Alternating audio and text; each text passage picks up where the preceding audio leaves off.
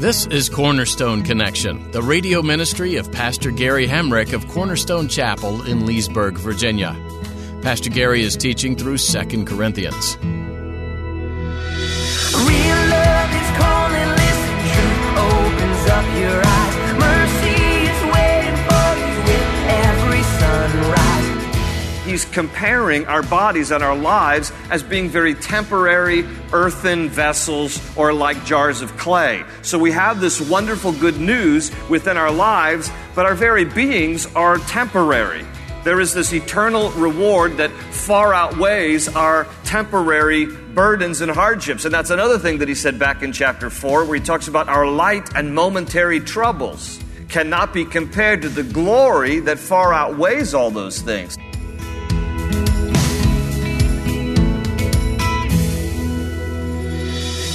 Can you imagine looking at all your troubles and thinking these are light and momentary? It can be hard to even think about an eternity spent in glory when today is so hard. But look at the life of Paul. Paul's life was no picnic, with being thrown in prison and beaten and shipwrecked, just to name a few things. And he is the one who said this stuff doesn't even compare to the glory that waits for us. All of this and everything you're suffering is nothing compared to sharing in God's glory for eternity. At the close of Pastor Gary's message today, I'll be sharing with you how you can get a copy of today's broadcast of Cornerstone Connection, subscribe to the podcast, or get in touch with us. But for now, let's join Pastor Gary in the book of 2 Corinthians chapter 5 with today's edition of Cornerstone Connection. 2 Corinthians chapter 5, let me read the first section, verses 1 through 10. Now we know that if the earthly tent we live in is destroyed, we have a building from God, an eternal house in heaven, not built by human hands. Meanwhile, we groan, longing to be clothed with our heavenly dwelling, because when we are clothed, we will not be found naked. For while we are in this tent, we groan and are burdened, because we do not wish to be unclothed, but to be clothed with our heavenly dwelling, so that what is mortal may be swallowed up by life.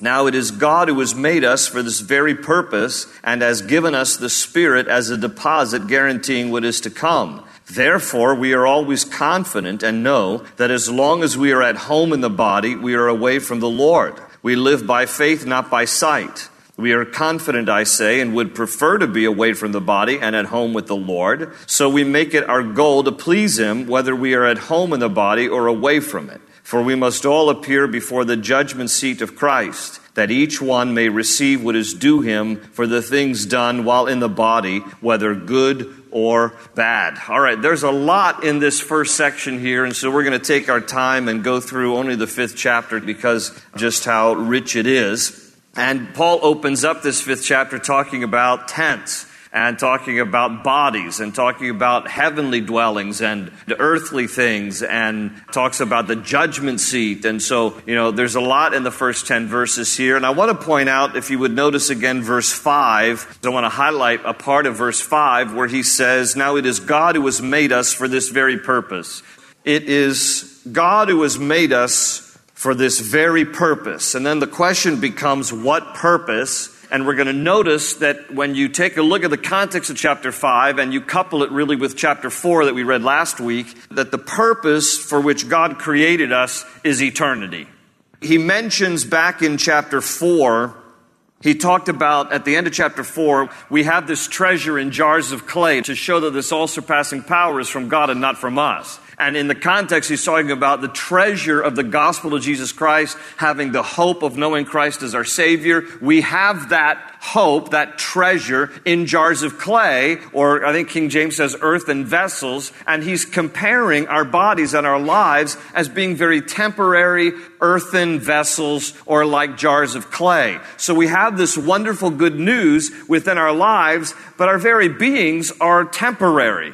There is this eternal reward that far outweighs our temporary burdens and hardships. And that's another thing that he said back in chapter 4, where he talks about our light and momentary troubles cannot be compared to the glory that far outweighs all those things. Now again, we mentioned the list that Paul endured, so his light and momentary troubles were pretty severe. I don't know what he would call severe, but a guy who's been beaten many times, left for dead, shipwrecked, often gone without food, without clothing. I mean, this is no light and momentary trials as far as I'm concerned, but that's the way Paul sees it in light of eternity. Because he says, though I will go through and you will go through difficulties and problems and stress and trials and all kinds of problems on earth, he says we got to keep the eternal perspective that we're just passing through, friends, and that eventually we're going to get to our eternal reward, and all of that far outweighs all the other garbage we go through on earth.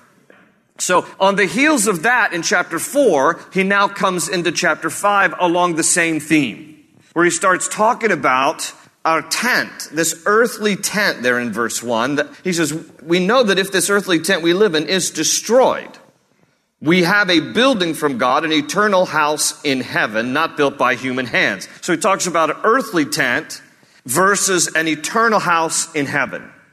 And a house certainly sounds more permanent and sturdy than does a tent. What is he talking about when he speaks of an earthly tent and a heavenly house? Because there's different language like this elsewhere. For example, in John 14, Jesus talked about going away. He said to his disciples, I'm going to go away. He said, in my Father's house are many mansions. If it were not so, I would have told you. But I go to prepare a place for you. And if I go to prepare a place for you, I will come again and receive you unto myself, that where I am, there you might be also. In other words, he promises, he says, look, I'm going to go away.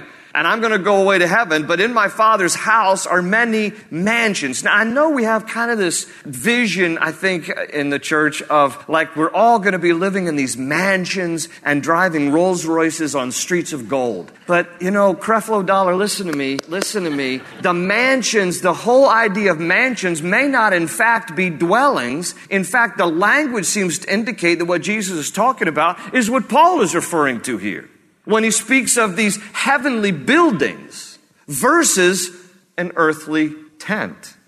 That in fact what Jesus may be referring to is the glorified body that we will all receive. That when we get to heaven, that we will all be in this glorified mansion, if you will, of a house, because compared to what Paul likens our physical frame to, an earthly tent, the thing we're going to inherit is like a mansion. It's going to be beautiful and wonderful. Now, I think this is very, to me, you know, the older I get, this makes more sense. This comparison thing with our bodies being like tents, okay? Because if you've lived long enough, you understand. This is a pretty good analogy here Paul's writing about, saying like we have earthly tents that eventually are going to be destroyed. Because think about earthly tents. How many of you have gone camping in your life? Let me just see how many of you. Now, keep your hands up if you actually like it. Let me just see your hands. Okay, all right, a lot of you do. But some of you are like, you know, I took my family camping and the girls were not too much into it in my house. All right, and so like one time we went camping as a family. Once. Now, I've been camping many times in my life, but to the girls, it's just like, you know, the ground's a little hard and it's a little rustic. Okay, so, you know, some of you, it's like the worst thing is if I don't have cable TV, then that's considered camping. Well, all right, so here we go. The idea of a tent, think about it. They're temporary, frail, they leak, they sag and smell. Is this not a pretty good comparison, friends? If you don't think this is funny, you haven't lived long enough. That's all I can say to you. Now think about it for just a moment. When you go camping and you pitch a tent, it's a temporary thing. It's not intended to be a permanent dwelling. People don't live in tents unless, and I don't mean to make a joke out of this, unless out of necessity somebody is living in a tent. Otherwise, it's not a permanent place to live. People don't normally live in a tent as a permanent dwelling. It's temporary. You take it, you pitch a tent, you have fun. That's temporary. But it's frail. It's frail. These things blow in the weather. You know, if it gets windy or stormy. I've been camping at times when you're in your tent and that's all that's holding your tent down. You know, when the storm comes along and all of the tent pegs have been uprooted and the flaps are going crazy and you're holding it down, you're just in your tent holding it down just by virtue of your weight. They are frail. And so they collapse easily. All right? And the older you get, you're going to realize this. They collapse easily. Things don't work like they used to. I was at Lowe's the other day, and the checkout lady said, it's going to rain today. And I said, is it? I mean, I hadn't checked, I'm thinking I haven't checked my app. And so she says, oh yeah, it's going to rain today. You know how I know? I said, how do you know? Because my knee is telling me. And do you know it rained later that day? Our bodies, they're frail. They also leak. Now, when it comes to camping, I mean, this is how it was. I can remember as a kid, every seam along in your tent, I had this special water repellent spray, and you try to spray every seam to make sure that when you went camping and hiking that all the water, when it rains, it's not going to leak through the seams, because that's the place it's always going to. And how many of you have ever been camping to wake up with water dripping on your face? Let me see your hands. Okay, so you know what I'm talking about. And so it's just part of a tent. They leak. And you know how this goes, some of you, especially when you laugh real hard. Number 4, they sag, don't they? So when you go camping, you know how it works. It's like you go to sleep at night, and then the dew settles in, and then by the time you wake up in the morning, it's all sagged. And so you got to get up and you got to stretch the lines again to make the tent tight. Because when things happen, it all starts to sag. And so it is, friends, all right? It just is going to happen. Everything goes south eventually. I read the statistic today in prep for this study. In 2016, Americans spent more on plastic surgery than any other time in human history. $16 billion. Now, I'm not knocking it, frankly, friends. And we've got some good plastic surgeons in our church. I'm just telling you. If the tent needs it, then get it. I'm just saying that at some point, your tent is going to it has to get nipped and tucked at some point. Or else it's just all going to droop. And it's going to be in places that God never intended it to be. And you can try to preserve it all you want. And, and to be honest with you, let's just be honest. It's just you and me tonight, right? Let's just be honest. Some plastic surgery looks good, and some looks terrible. And I won't mention Kenny Rogers' name, but I'm just saying to you, there are some, and you can look at some people and go, wow, that was nicely done. And other people are just like, how do you smile? How do you breathe? Anyway, I digress, but you get the idea. And then finally, tents, they smell, friends. They smell because when you pack them up and roll them away and you get them out the next season, it's got that musty grandma smell. Do you know what I'm talking about? You ever been just to grandma's house and there's just a distinct odor there, all right? So this is a wonderful picture for us where Paul says, listen, we got this earthly tent we live in. He says, when it's destroyed, guess what though? Good news. We have a building from God, an eternal house in heaven, not built by human hands. That glorified body isn't going to be temporary, frail, leak, sag, or smell. It's going to be none of those things because our glorified body is going to be wonderful. It'll never perish, never fade, never spoil, never need anything. It's going to be this eternal, glorified body. But he makes mention of this comparison, and then he also adds here in these verses, I don't know if you noticed verse 2 where he talks about the word groan. Verse 2 he says longing. Verse 4 he uses the word burdened. And then in verse 4, at the end of verse 4 also, he talks about being mortal. And so there's also not just this physical component to this analogy, but there's also the spiritual and emotional element of being here on earth.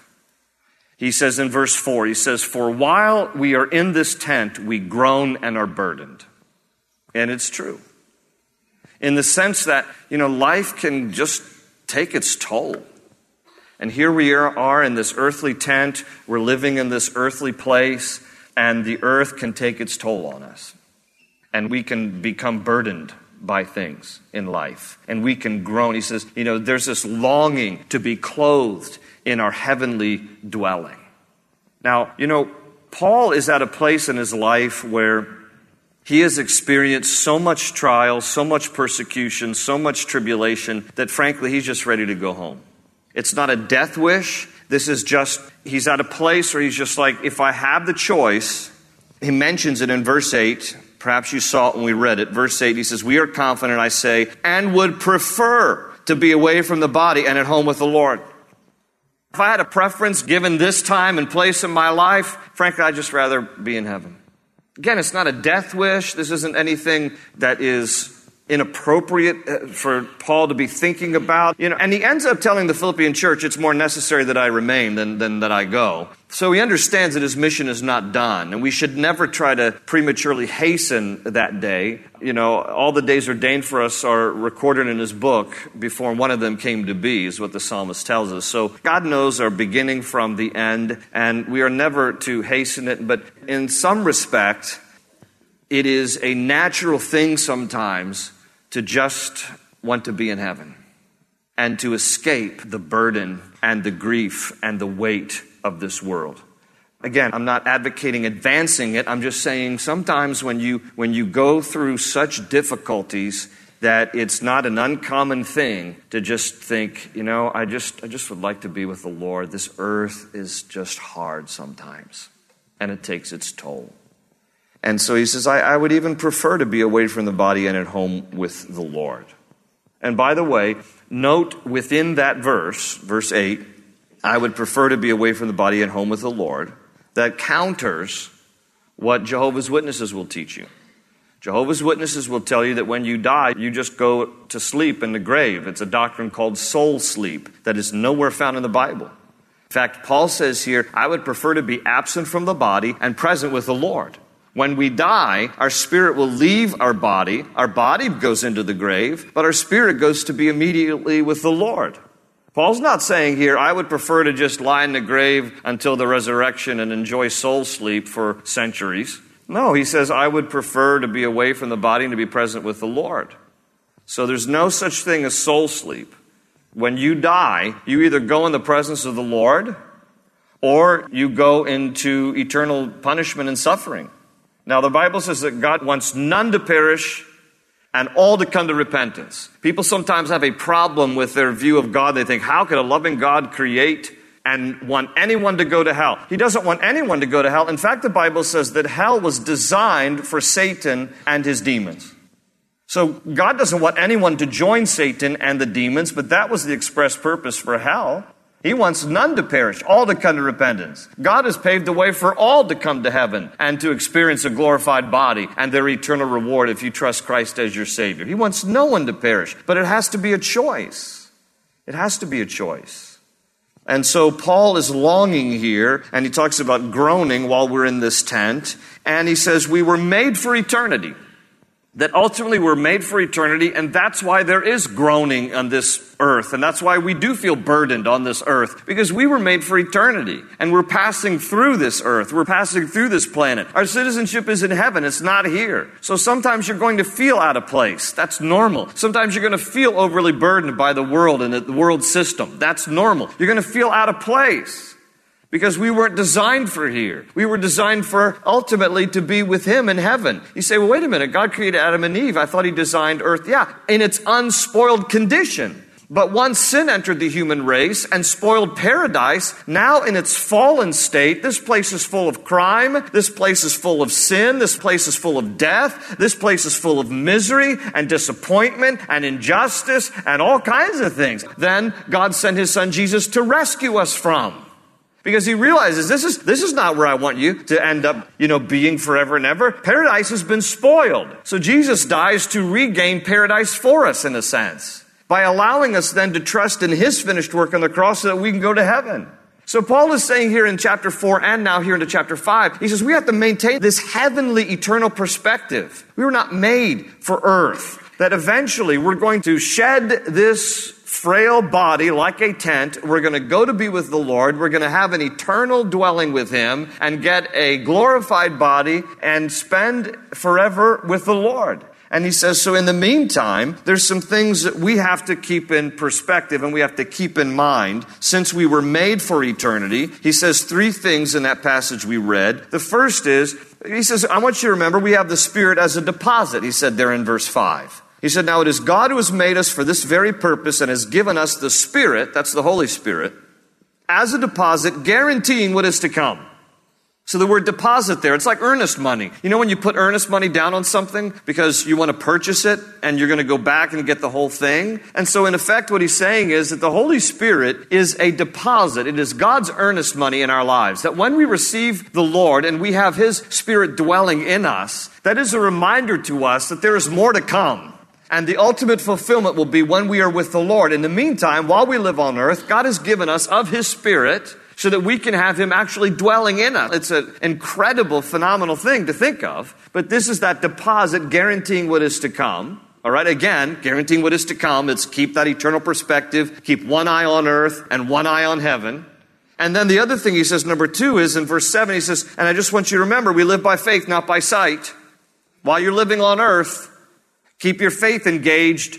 Don't just have everything managed by what you see because your senses are unreliable.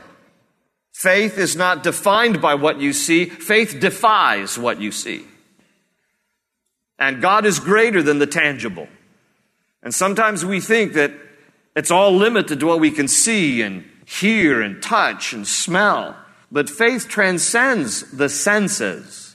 Faith is complete trust in the Lord to do greater, more than we could ever hope or imagine. And so God is the God of miracles, and we live by faith and not by sight. And then thirdly, he says, we make it our goal to please God, there in verse 9. So we make it our goal to please Him, whether we are at home in the body, in other words, while we're here on earth, or away from it, when we go to heaven. Whether we're here or whether we're there, the goal is going to be to please God. And then he adds this last part here about the judgment seat of Christ in verse 10. Look again at verse 10. For we must all appear before the judgment seat of Christ, that each one may receive what is due him for the things done while in the body, whether good or bad. Judgment seat. Judgment seat. Now, I remember as a kid, growing up in the church, and somewhere along the line, I don't know where I picked this up, but the more I've spoken to people, other people have this image like I do. And so I won't be surprised if others of you thought the same thing. And here's what I thought growing up. Judgment seat, I got to stand before God, and there's going to be this big jumbotron screen, and God's going to replay my life and every sinful, wicked thing I ever did. And everybody's going to be able to watch on the jumbotron. And you take your turn going up to the judgment seat of God. And then everybody stands back and watches your life and your sinful stuff you've ever done. That was what my concept of the judgment seat of God. Anybody else have that concept growing up? Yeah, there's some of you. Yeah. Judgment seat in English is one word in the original Greek language. It's the word bema. B-E-M-A. Bema. Bema in Greek simply means step. A Roman magistrate would make judgment and pronounce judgment on a high platform, a step up. So it was called a bema seat. This bema seat of judgment is not the same as Revelation 20, which talks about the great white throne judgment. Now, by the way, at no point, whether here or Revelation 20, does the Bible say there's this jumbotron that replays all the sins of your life, okay? But to distinguish Revelation 20, which is the great white throne judgment, from this judgment is not a judgment of salvation. Here in 2 Corinthians 5, this is a judgment of evaluation. This is a judgment for rewards, here in chapter 5 of 2 Corinthians. Because he speaks here of, we must all appear before the judgment seat of Christ, that each one may receive what is due him for the things done while in the body. In other words, while here on earth, whether good or bad. So what we've done will be judged and our motives will be judged, because he adds that part about whether good or bad. The inference is our motives, what we've done and the motives behind them. How is it that we know that as Christians we will not stand before a throne and to be judged? The answer is because the Bible teaches we've been judged at the cross. When Jesus dies for our sins and then we put our faith and trust in Jesus and His finished work on the cross, that's when we are judged. Jump in and you'll find the cornerstone's your connection. Run towards your new life. We're so glad you joined us for this edition of Cornerstone Connection as Pastor Gary Hamrick is teaching through the book of 2 Corinthians. If you're interested in hearing this message again or others like it, feel free to visit our website, cornerstoneconnection.cc. You can also download our mobile app so you can have these teachings with you on the go. That way you'll never miss a message from Pastor Gary's studies, and you'll always have encouragement from God's Word at your fingertips. Find a link to download the app for your iPhone or Android device at our website, cornerstoneconnection.cc. Simply look under the Teachings tab. While you're there, feel free to take some time to learn about the church this radio ministry originates from, Cornerstone Chapel. We'd be excited to meet you if you're in the area. You'll find all you need to know about service times and other information on our website. Again, that's cornerstoneconnection.cc. We trust you've been blessed by today's teaching in the book of 2 Corinthians. Keep reading on your own. You'll discover many things written years ago that relate to what you're going through today. We look forward to you joining us on Cornerstone Connection. They say you're a wandering soul, that you've got no place to go, but still you know